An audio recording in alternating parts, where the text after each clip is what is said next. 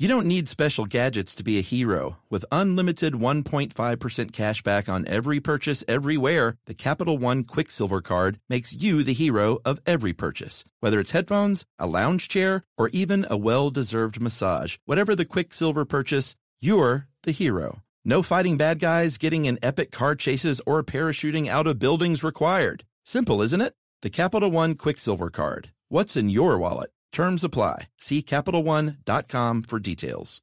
The national sales event is on at your Toyota dealer, making now the perfect time to get a great deal on a dependable new car, like a legendary Camry, built for performance and available with all-wheel drive. You can count on your new Camry to get you anywhere you need to go. Or check out an affordable and reliable Corolla. With a trim for every lifestyle, from the hip sedan to the sporty hatchback, there's a Corolla built just for you. Check out more national sales event deals when you visit buyatoyota.com. Toyota, let's go places. Welcome to Stuff You Should Know from HowStuffWorks.com.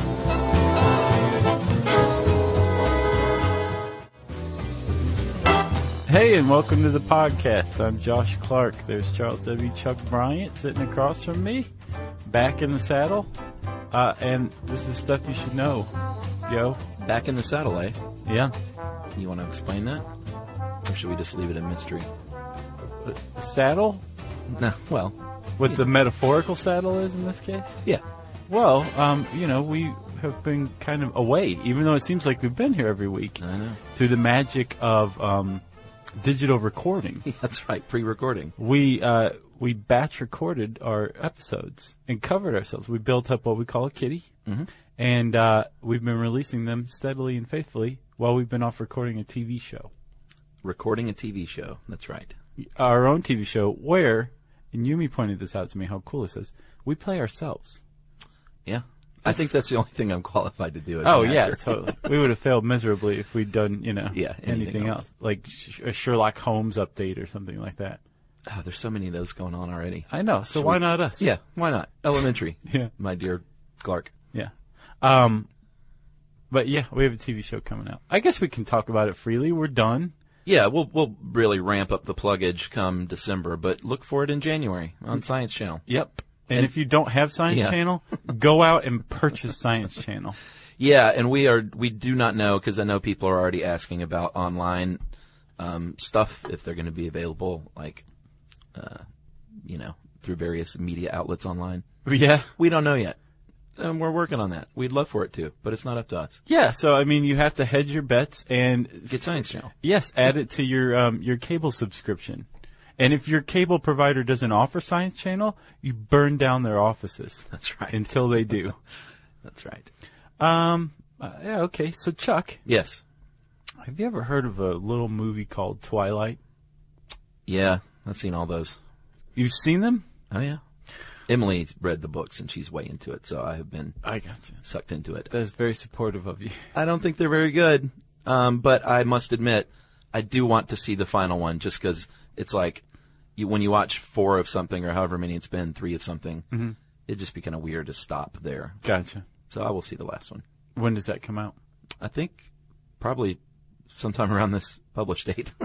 Oh, really? Yeah, I think it's a Thanksgiving or Christmas release. Gotcha. Yeah. Okay. Well, I bring that up to propose that that's the only time we talk about that franchise throughout this whole podcast. Sure. Agreed? Agreed. Because vampires, which is what we're talking about. Yeah. They go back a very, very, very long way. Yeah. They've evolved. They've changed. They've shifted their shape. But they seem to all have certain characteristics in common, right? Yeah. For example, they can't see their own reflection. Well, not necessarily. Okay. If we go back to the ancient myths. Okay. They are wary of crucifixes. Crucifixes. Yeah. They only come out at night. Yeah, they're the undead. Yeah. Suck blood from a victim's neck. They have to be invited into your home. Yeah, garlic as well, holy water. Yeah.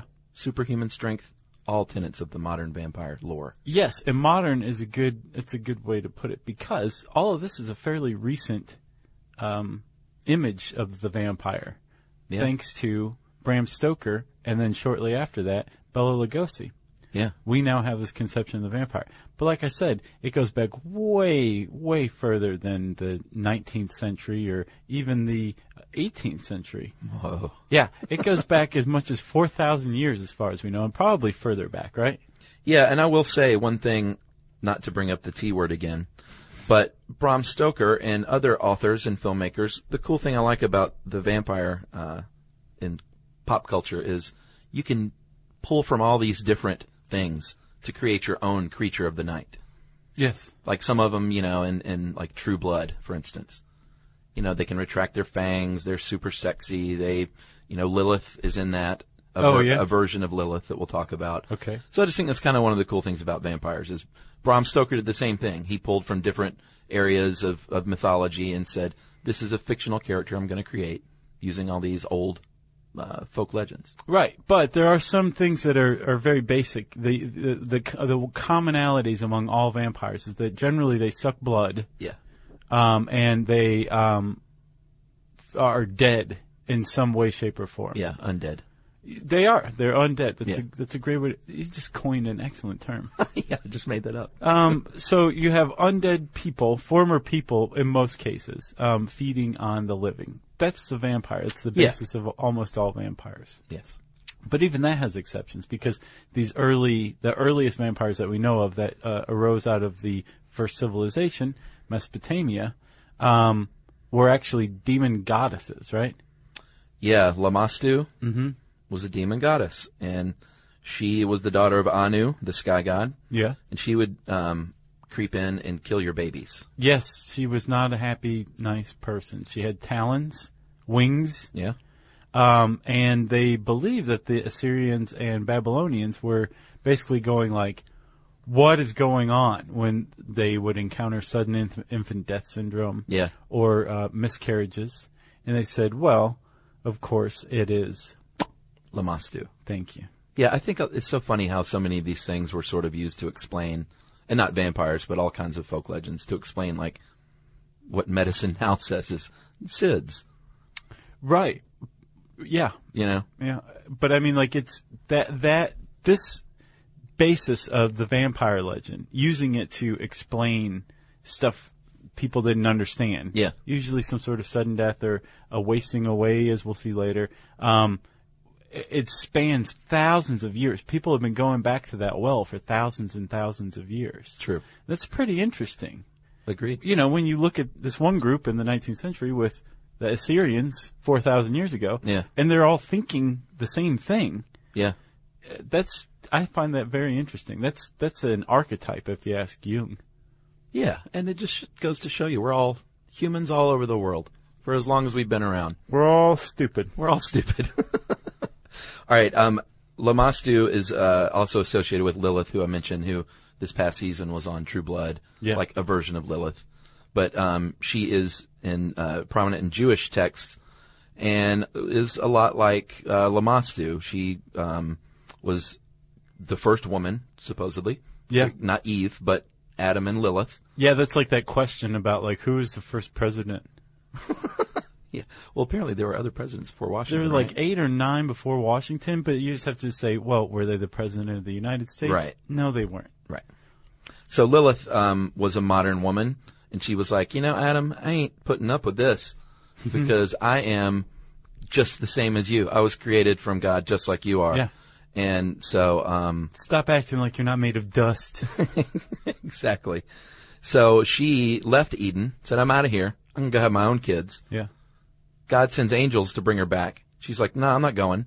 And the angel said, all right, you think angels are nice? We're going to kill 100 of your children every day until you get back up to Eden or heaven. Yeah. And rather than say, okay, well, let's go back to Eden then, Lilith said, do it. And they did it. And so she started killing human children in return. That's right. Again, with sharp talons, a winged demoness, stealing infants and fetuses. And I find that extremely interesting, that the vampire legend is kind of born out of this this folklore of how you're supposed to be subservient to men. Right. That's very interesting to me. Yeah. Because there's this element of seduction that kind of was reinvented with vampires here or there, but it's one of the.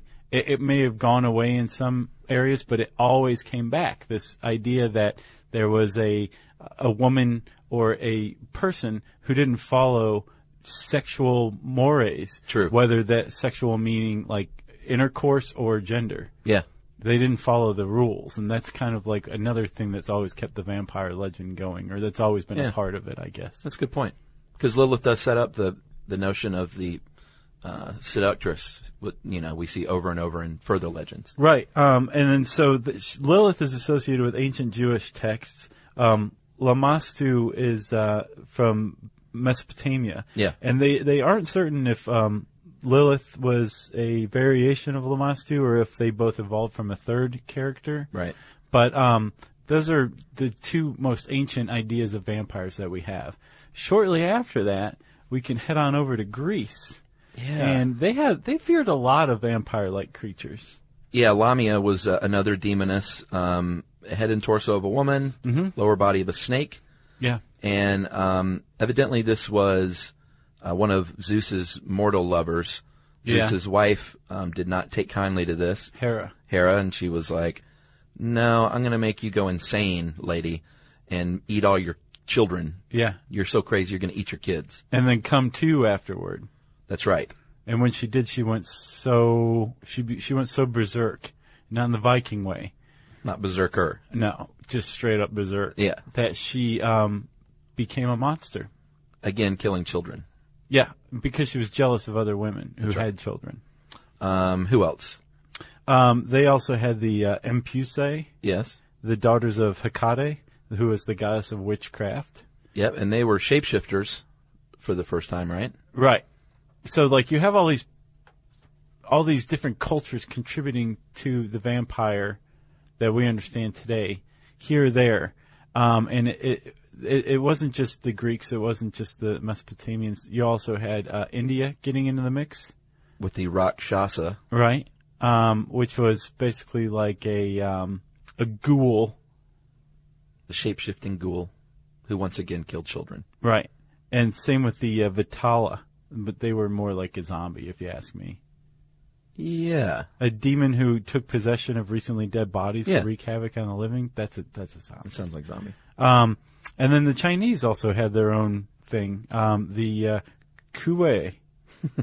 Kuei. Koi. Yeah, Sure. okay. You have to say it like that, though. Yeah. Yeah. Like the guy on NPR who always reports from China. Oh, does he overpronounce? He speaks normally, and then all of a sudden, Yeah. he's doing it accurately, but it's like a little bit like Daniel Day-Lewis doing Lincoln. It's like, yeah, that's accurate, but do you know what you sound like? I want to get rid of slavery. That was sort of like a jacked up Kennedy. That's weird. A little bit. So how do Kwai come about? They are corpses who would rise from the grave, kill again, and that happened when a person's lower spirit did not pass into the afterlife. Yeah. Because of bad things they did. So the Po was angered by That's this. the lower spirit. Yeah, and that would reanimate basically and say, you know what, I'm going to attack the living at night once again. Because what else do I have to do? Nothing. Well, that's a good way to exact revenge. Just have to hang around here and true. with the wheelbarrow. So all of these stories were floating around the world and eventually, through trade and things, Yep. wound up in Europe. Yeah, the first globalization, the Silk Roads, started bringing all these things together. And yeah, they moved over to Europe. And that's where they really sort of took off, Yep. I guess you could say. And in the place that became the epicenter was Central Europe or Eastern Europe. Yeah, Russia. Yeah. Early on with the Upir, and again Greek with the Rhicolacus or Vicolacus.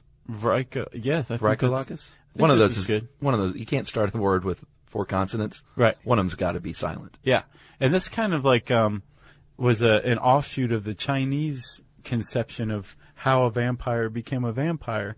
The Upir, which they think is the word that led to vampire or vampire. Yeah. Was basically a person who, during their life, was a sinner, unbaptized baby. Yeah, which is really sad. A vampire baby? Yeah. That's kind of funny. And they anyone who wasn't a Christian. Yeah, practitioners of witchcraft especially, of course, for obvious reasons. Because you'd already sold your soul to the devil. Yeah. So you were doomed. You're like halfway there. Right. So all of these factors combine to basically make you a loser in the afterlife, and you're going to come back. And families were, I guess, aware of this kind of thing. They knew that there was the possibility that, Uncle Vigo, who had a big gambling problem, which the village looked down upon. Right, yeah. When he was alive. When he died, well, he was probably going to become an Upir. And so, if all of a sudden Uncle Vigo's nephews start dying in a weird way, say of maybe a dread disease, the family would probably go dig up Uncle Vigo and do crazy stuff to his body. Yeah, and one thing to point out here, this is, I think, the first time with the Upir that we get the notion that they would go back to the grave to rest. Oh, yeah, it's a big one. On a regular basis, and that sets things up moving forward, kind of. Right. So, like you said, they would sometimes dig these bodies up, sometimes burn them, drive a stake through the heart. Yeah. They would really take care of this corpse. They would bury them face down sometimes. Yeah. So, if they tried to crawl out, they would be headed in the wrong direction. That's pretty awesome. Gotcha. Yeah. Or stupid vampire. put stakes facing down. So if they tried to crawl up, they would stake themselves. Yep. And this was the about 1,000 years ago in Central Europe. This stuff, or Central or Eastern Europe, this stuff started to these beliefs started to come about. Yeah. That you could solve your vampire troubles by butchering the corpse of the suspected vampire. Yeah. And it started then, and it carried on anytime there was a vampire panic, which, interestingly, almost always attended an outbreak of some sort of disease. Yeah, I could see that. Because once again, they're just trying to explain away exactly medical conditions. Right. People would dig up corpses and do crazy things to them. Like in Venice, they found a 16th century corpse that had a brick in its mouth. Oh, really? And that was no accident. No, it didn't fall in there. And then in the 1850s, there's this really cool article, Chuck, called "The Great New England Vampire Panic." Oh yeah, it was on the Smithsonian website recently. It is awesome. And in the 1850s in Connecticut, there was a tuberculosis outbreak, and people panicked and started digging up graves and just completely rearranging the people's bones or cutting out their hearts and burning them and doing all sorts of crazy stuff. And this is the 1850s. Yeah. I mean, this wasn't the Dark Ages. People were starting to have an understanding of Sure. disease. Well, it's like the Salem witch trial, same deal. Right. But 200 years later, or 150 years later, you know? Sure. So, there was this big panic still as recently as the 1850s in the U.S. among, folk who dug up their family members and burned their hearts. Those people are funny. Yeah. I call them undecided voters. But those are right. Those are the people that I'm talking about, though. They're doing the same thing or thinking the same things that the Assyrians did 4,000 years before. I just think that's so interesting. It is. And backward. Yeah. So in Wallachia, Moldavia, in Transylvania, which is now Romania, they had something called Strigoi.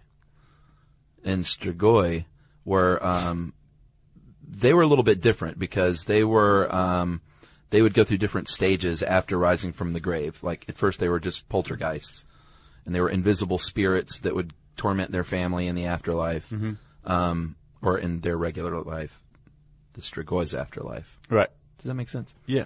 But then they would, as time passed, they would become visible, looking like they did in life, and they would still return and steal cattle and bring disease and all that stuff to their family. And beg for food. Yeah, why would they do this to their family? That's what I never got. I think I saw later that metaphorically, it's basically a vampire lore is a life lesson. Okay. Don't be a drain on your family. Support your family. Take care of your parents in their old age. You don't want to be a Strigoi. Okay. You know what I mean? Sure. I guess that makes sense. And Strigoi, or a Strigo, which I guess is the singular of the Strigoi, would they would have to go back to the grave a lot, just like the Upir did. And they followed the same pattern. If they thought someone was a Strigo, they would exhume the body and take care of it the old-fashioned way. Right. And but here's a little loophole. If you manage to survive for 7 years as a Strigo, then you're good to go. They're like, all right, you've got staying power. You just go do your Strigo thing. Right. You are like the living dead. You no longer have to like return to your grave to rest. You're basically reborn. Well done. And apparently the Strigo couldn't, or the Strigoi couldn't make their way in their town. Yeah. After that 7th year, because Sure. they weren't allowed to vote. There was all sorts of All the rights cattle that were mutilations. stripped. Right. So they would move to other towns and they would have secret meetings with other Strigoi, and that's where the idea of vampires fraternizing came from. Yeah, hanging out, Yeah. talking shop. Yeah. Basically, a secret culture of vampires existing outside of our awareness. Yeah, remember like on Jerry Springer when that was on, or it might still be on. I have no idea. I think it is. Is it really? Yeah. Wow. Is it still the same crap? Oh, yeah. Yeah. He didn't take the high road at some point? No. I just remember back in the day they would have like those real vampires, the people that live the vampire lifestyle. There's a video of it in this Is there? in this article. Oh boy. Yeah. Those people. Yeah. The guy looks like a cross between Marilyn Manson and Brandon Lee. Oh yeah? Yeah. Interesting. Kind of odd looking. He's got the contact lenses and everything going. Yeah, and they'll shave down their fangs like for real, right? They'll file them down. Yeah. Hey Sarah, I love that spring break vlog you posted on Zigazoo. OMG, you watched it? Yeah, it was edited so well. I think you're so talented. Social media interactions are only positive when you use Zigazoo. Zigazoo is the world's largest and safest social media network for kids. Your kids can upload their content and see what their friends are up to. With Zigazoo, they can create videos, enter to win prizes, and try out the latest dances and trends. There's no commenting, no text messaging, and everything is 100% human moderated. Plus, all community members are real, verified kids just like yours. There are no bots, trolls, or AI. Because Zigazoo is about one thing and one thing only, and that is fun. Try out Zigazoo this spring break and let your kids share your vacation blogs and best edits with their friends safely. Download the Zigazoo app today. That's Zigazoo.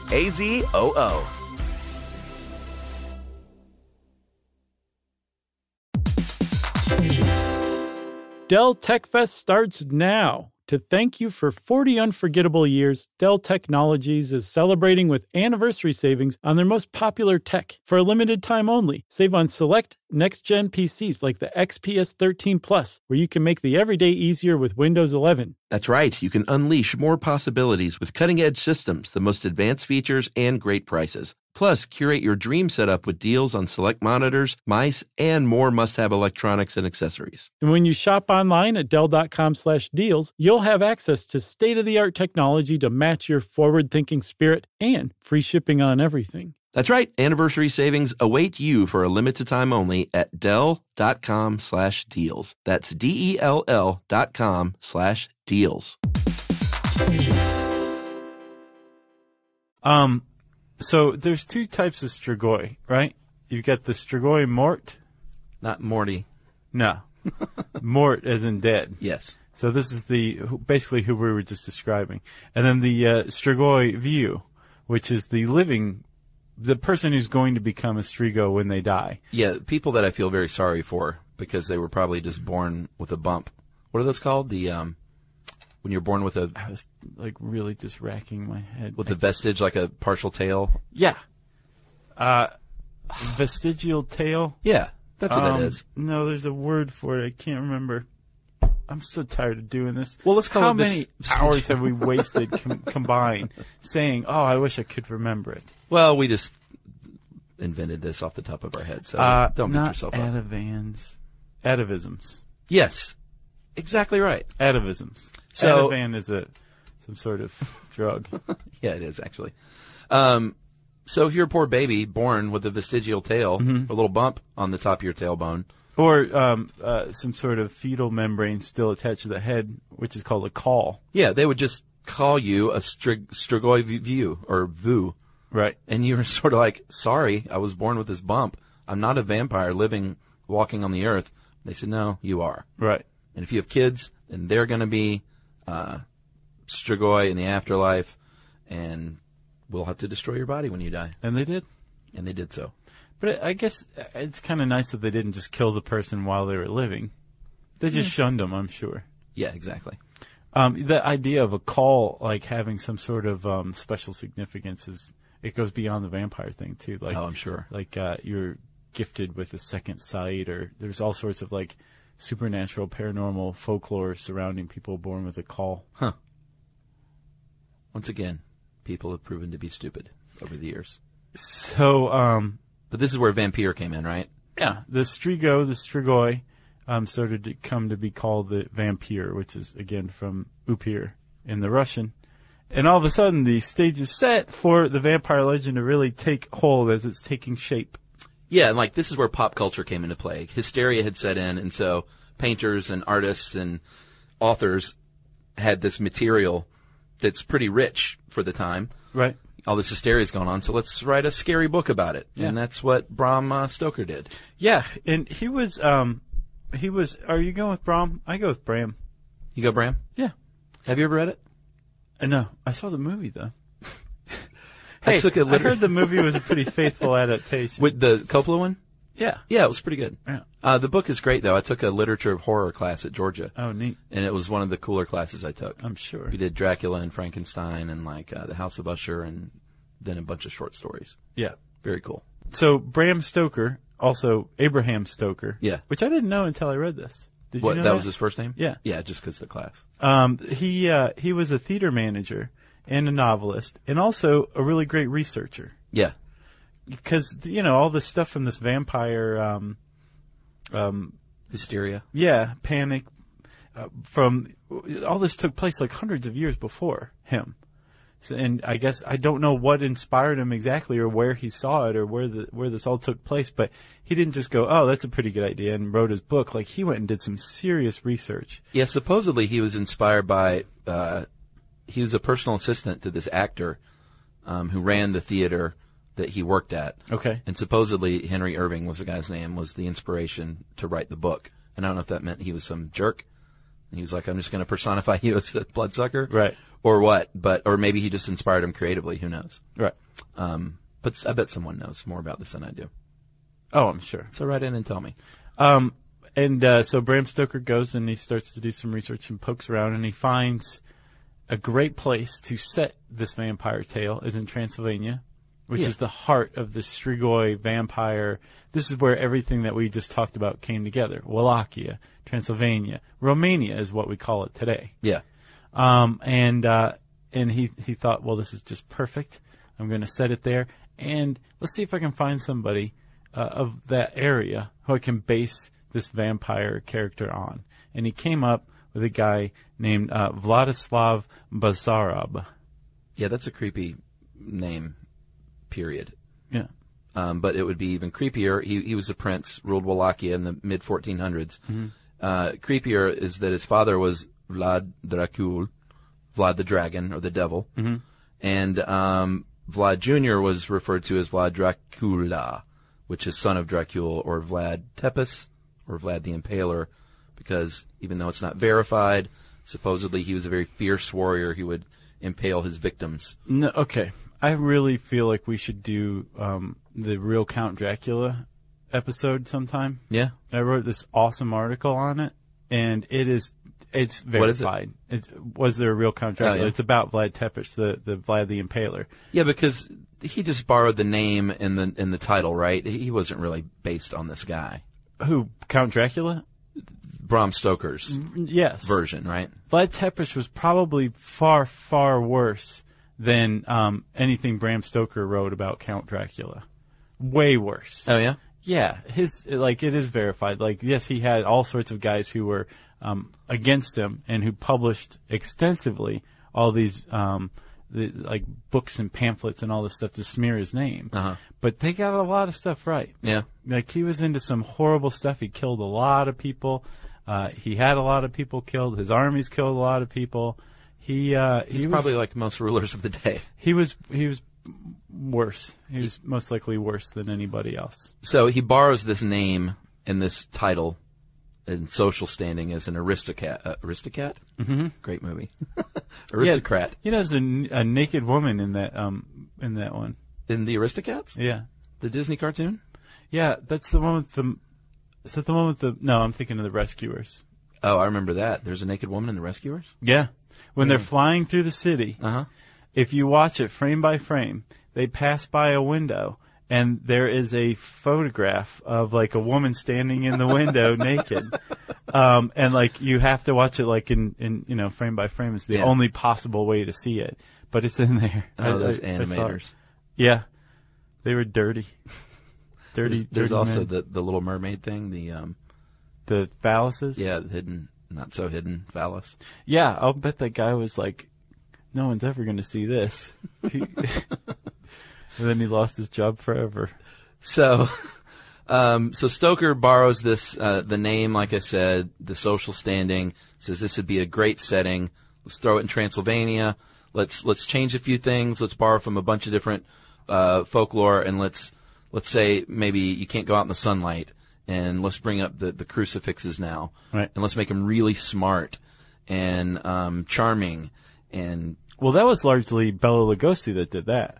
Well, no, Bram Stoker's was totally like that. I thought his was, that he was like a withered, ugly old man. But he was still had like the seductive powers. Oh, he was suave and all that He too? was suave. Well, because he changed ages, if I remember correctly. Well, he does in the movie. And I've heard the movie's a pretty faithful adaptation. It was also, I think, the first time where all of a sudden they didn't have any reflection, because most of the previous legends, they loved their reflection. Yeah, apparently not only were they in love with their own reflection and they could be lost for hours staring into a mirror, they were also supposedly obsessive compulsive, as some like Eastern folklore goes. And one way to ward off vampires was to spread seeds outside of your house, because the vampire would be bound to count every single seed. Yeah. And if you put a little nail or a tack or something in there, when the vampire went to pick that one up, it would prick itself and drop all the seeds and forget where it was and start counting all over. Say, oh, you got to start counting again. And then you'd just be sitting inside, laughing, drinking your ale. Stupid vampires. Yeah. So, you mentioned... that was another difference. I'm sorry. We've been calling them stupid vampires, and up until the 19th century, like, you could make that case. Like, they were kind of dead, zombie-esque a little bit. Yeah. It was Stoker that introduced, like you say, not just all this other stuff, but the acute intelligence. That's right. This very smart, like, power of persuasion, almost hypnotic. Yeah. Svengali type. And in True Blood, they have this thing they do called glamoring, which is kind of a silly name. Uh-huh. But it's almost like a charm, like a spell that they can put over you if you, like, lock eyes with one. And, when you glamour them, they're, basically in a hypnotic state. They're highly suggestible. I get into a sexual way. Oh, really? Well, in all kinds of ways. But yeah, there's plenty of. They usually are just like, take off your pants. Did they say it like that? They point and say it in a creepy tone? Yeah, see, don't tell me you can't act. You could play the role as a vampire. Take off your pants. Yeah. Yeah. You got the job. Go, let's do some voguing. So you mentioned 1931's Bela Lugosi film, Dracula. Yeah. Which was, where we get the cape and the I want to drink your blood and the sort of familiar modern vampire that, pop culturally speaking, that we're familiar with today. Yeah. And one of the best songs ever, Bauhaus's Bela Lugosi's Dead. Yeah. Excellent. 1922 silent film, Nosferatu, with Max Schreck. Yeah. It's a little more true to the original creepy-looking guy. What was the movie starring Willem Dafoe and, about the John making of Malkovich? Nosferatu? Yeah. Yeah. That was good. What is the name of that movie? Do you remember? I can't remember. Dude, that is such a good movie. Yeah. I want to see that movie again. I do too, actually. It's a great one. The ending is just awesome. Yeah. What is it? Shadow of the Vampire. Thank you, Jerry. For that live correction. Anne Rice then came along and... nothing happened in between plenty Bela Lugosi and Anne Rice. But Anne Rice definitely brought things more into the forefront as far as this range of emotions and these really complex characters. Yeah. I didn't think the books were very good, but it's just not my bag.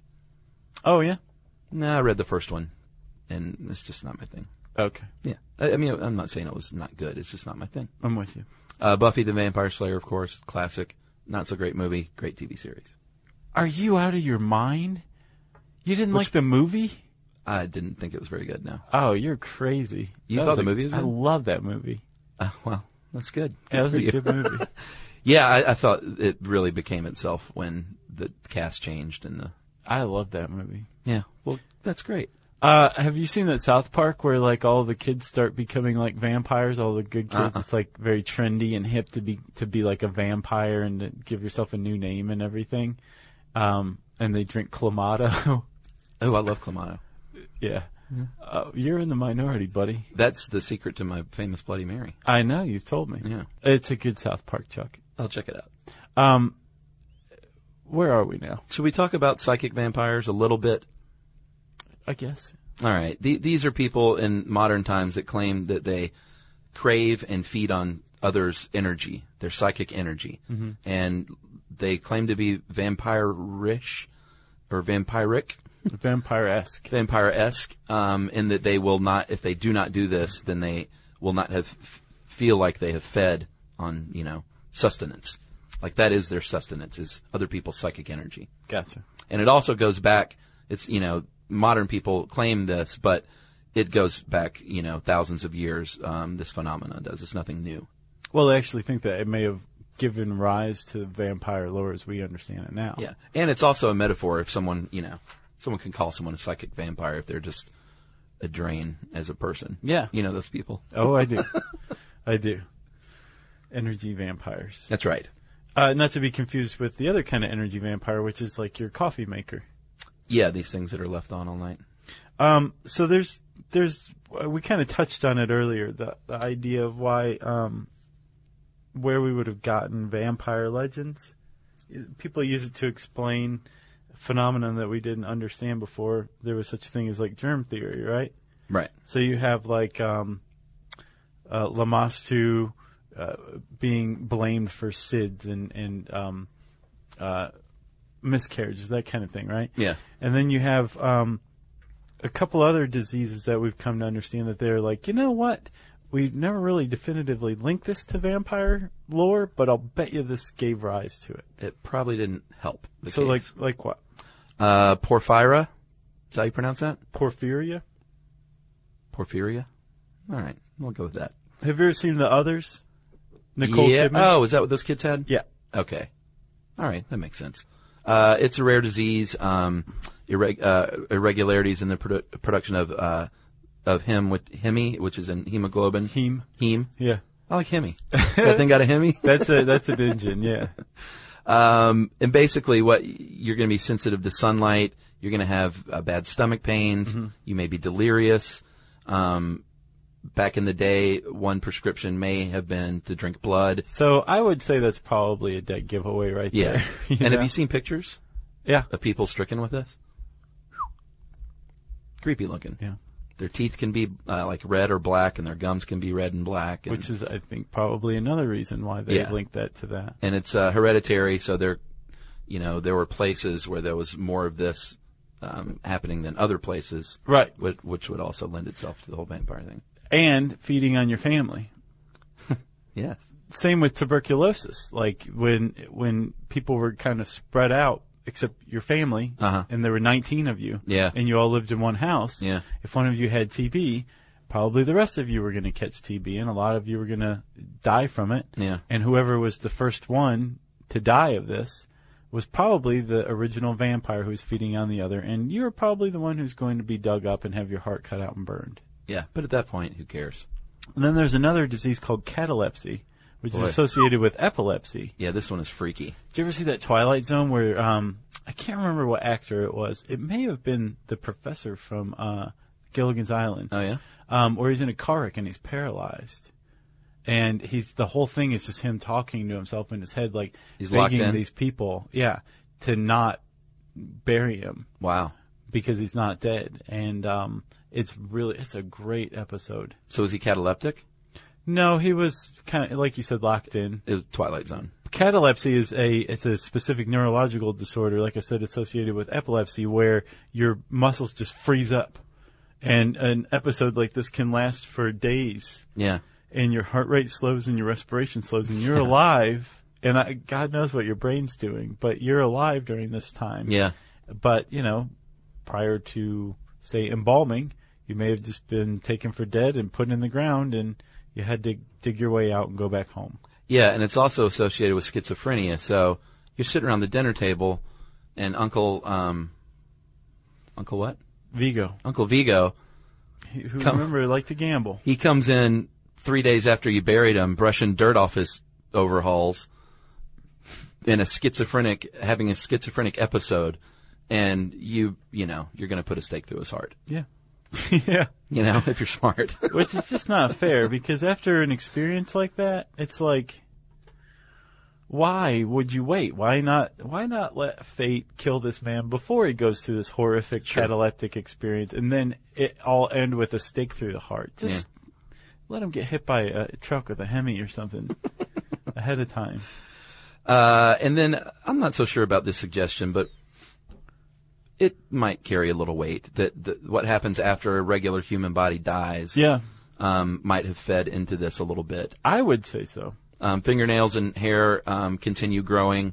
So this is like if they dig you back up, they're like, look, the fingernails are long, the hair's grown, they're bloated because you're full of, gases expanding. So let's cut them open, and all this fluid drains out, and say, see, they've been growing their hair and fingernails and feeding on others' bodily fluids. They're alive. Or undead. Right. But, I could see that. Like they're going back and resting, and like they obviously have gorged themselves. Look at their stomach; it's all distended. Yeah. So I think it was probably like the nail in the coffin on their beliefs. Like this is all absolutely correct. Yeah, I could see that now. I guess. And then the notion of the vampire bat came along later on, where the vampire could shapeshift into bats and sometimes wolves. Right. Although in Twilight, wolves and vampires are on opposite sides. Yeah. I said I would mention it again. Yeah, I know. And there I went. But the whole thing of the vampire bat was just like a creepy, real vampire bats are docile creatures, and they might drink like the blood of a cow, but they're not attacking people. No. That was all for they're as harmless as vampire literature. babies. Yeah. What are some of your favorite movies, Josh? Vampire movies? No, just comedies. I like DC Cab. Yeah. Dr. Detroit. I would say probably the best of all time, in my opinion, is Lost Boys. It definitely has a kitsch value now. That is a great movie. It doesn't hold up super well, though. Have you seen it Really? lately? No, I haven't seen it in a while. In the ways that other 80s movies don't. Huh. Really? Because that was like a cool movie. Yeah. Echo and the Bunnymen cover the doors in it. Come on. Thou shalt not kill. Yeah, that's a weird one. It's a strange song. Near Dark, did you ever see that one? I don't think so. 1987, Bill Paxton. Mm-mm. And that one guy, Lance Henriksen. Mm-hmm. They're like these modern vampires traveling in an RV through the desert and killing people. Really good. I have not seen that. Near Dark is excellent. What about First Bite with George Hamilton? Yes. First Bite, was that what it was called? Yeah, he's like a disco Dracula. Yeah, I remember that. Vampire's Kiss was funny. Nick Cage. I never saw that one either. That was good. I thought the original Fright Night, granted it was the 80s again, but for me, it was pretty good back in the day. I haven't seen that. Kronos, have you seen that? Nope. Guillermo del Toro? I don't Good one. think I've seen it.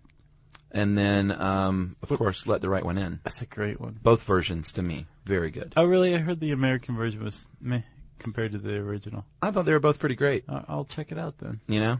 They didn't definitely didn't ruin it Oh, that's good. by Americanizing it. And then there are, of course, the bad ones like Van Helsing, Wes Craven's Dracula 2000, Yeah. Blood Rain, Rayne. I mean, there's lots and lots of bad vampire movies. Sure. Dracula Dead and Loving It. That was good, though. Do you know how many emails we're going to get from people that say, like, you forgot about this one? Yeah. Let's just say there are hundreds of vampire movies. There's TV shows now, Vampire Diaries, True Blood, which I mentioned, which is sort of good again after falling off the rails, in my opinion. Okay. And Twilight Breaking Dawn, Part 2. What is your problem? It's twice. In theaters near you. Oh, actually, that 79 Dracula with Frank Langella, that was good. Did he play Dracula? Yeah. Huh. Yeah, he was good. Oh, yeah, okay. I could see him. I'm sorry. I wasn't thinking of the right person. And then if you're into old movies, you know, you can't go wrong with Bela Lugosi or Nosferatu. Yeah. Take some time, watch an old movie. That's what I say. Yeah. That's pretty much your life coaching. Is it? I think so. Okay. Take some time and watch an old movie, says Chuck. Yeah. Watch something in black and white for a change. Hey, also, while we're on this kind of scary-esque topic, you want to plug somebody real quick? Yeah, I think we have another horror fiction dude selling his stuff, right? Right. As we said, we would plug people who send in their stuff for our horror fiction contest and who went on to publish stuff. And one of the guys, Christopher Kelly, who wrote the very cool short story Variable, took us up on that. And he says that he has a creepy novella about two boys whose father tries to kill them called Abraham Road, not Bram Road. He says that it's what would have happened if H.P. Lovecraft rewrote Of Mice and Men, which is pretty awesome. Yeah. It's available on Kindle. You can go find that on Amazon.com, Abraham Road ebook. And then he also has a collection called I Held My Breath as Long as I Could, 23 stories of the strange, the sinister, and the literary. And you can get that on Amazon as well.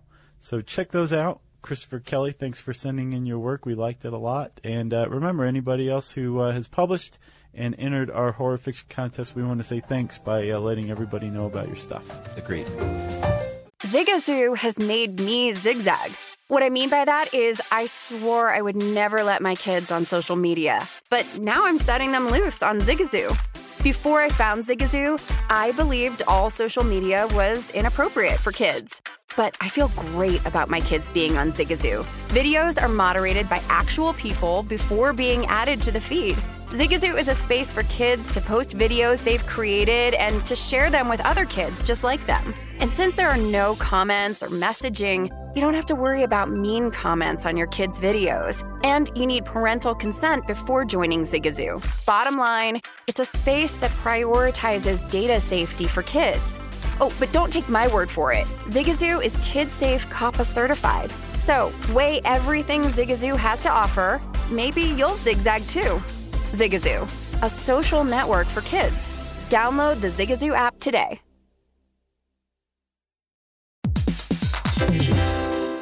Dell Tech Fest starts now. To thank you for 40 unforgettable years, Dell Technologies is celebrating with anniversary savings on their most popular tech. For a limited time only, save on select next-gen PCs like the XPS 13 Plus, where you can make the everyday easier with Windows 11. That's right. You can unleash more possibilities with cutting-edge systems, the most advanced features, and great prices. Plus, curate your dream setup with deals on select monitors, mice, and more must-have electronics and accessories. And when you shop online at Dell.com/deals, you'll have access to state-of-the-art technology to match your forward-thinking spirit and free shipping on everything. That's right. Anniversary savings await you for a limited time only at Dell.com/deals. That's DELL.com/deals. If you want to know more about vampires, man, it's been a while, hasn't it? Yes. You can type that word into the search bar at HowStuffWorks.com. It will bring up a bunch of cool stuff, including Who is the Real Count Dracula, this vampire article written by Tracy Wilson, which is a great one. Oh, Tracy wrote that? Yeah. Couldn't you tell? It was pretty thorough. Yeah. And then also another one I liked a lot was a Hungarian countess, the world's most prolific serial killer. She's like the female Dracula, Elizabeth Bathory. Yeah. Awesome stuff. Type that in the search bar, and it will bring all this great stuff up. And since I said search bar, it's time for listener mail. All right, Josh, we're going to call this trivia plug. We went to New York for Comic-Con, and we had one of our trivia nights there. And one of the things that we were required to do is and want to do is read the names of the trivia winners. And so I got emails from them and the runner-up team, because they were cool, and I'm going to read them all. This is from the winner, Kyle Janish, or Janish. I'm not sure how you pronounce that. Thanks, guys, for hosting the event. As an avid SYSK listener, our team, Steve Holt, had a great time. Their team name was Steve Holt. Yeah, I remember. We were made up of mainly former Midwesterners, which gave us a good advantage in the Great Lakes question. We had 3 girls in fashion, Caitlin Grummel, Monica Lang, and Amy Geidel. We also had 3 teachers, Dan Farrell, Michael Rakowski, and myself, Kyle Janish, and my twin, who does social work, Mike Janish. Yeah. And my friend who seems to always be working for a pyramid scheme, Micah Sterling. So those were the winners there.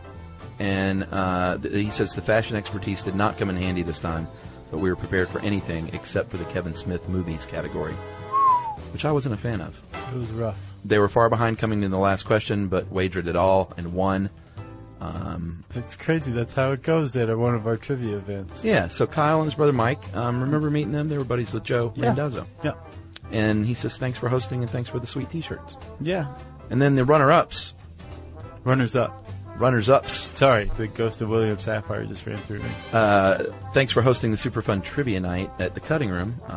And boy, by the way, thank you, Cutting Room. Yeah. That place is amazing and very generous in hosting us.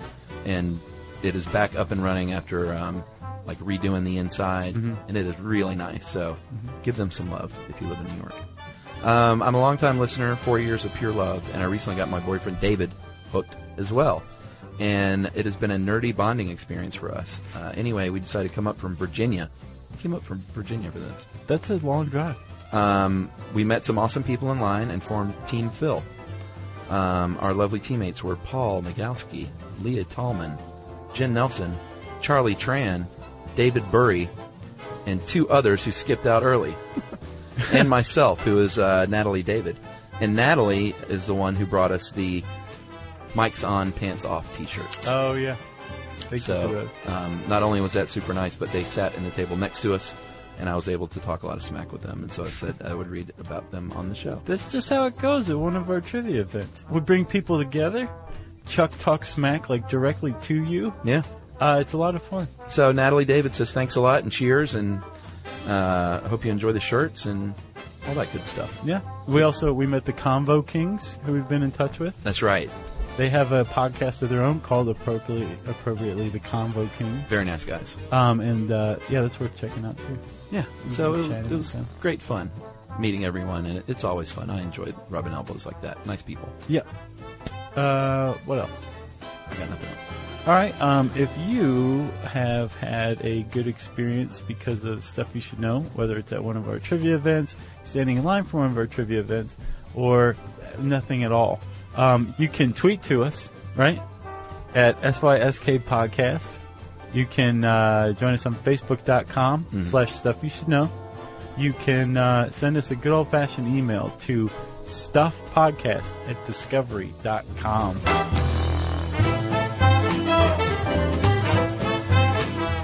For more on this and thousands of other topics, visit howstuffworks.com.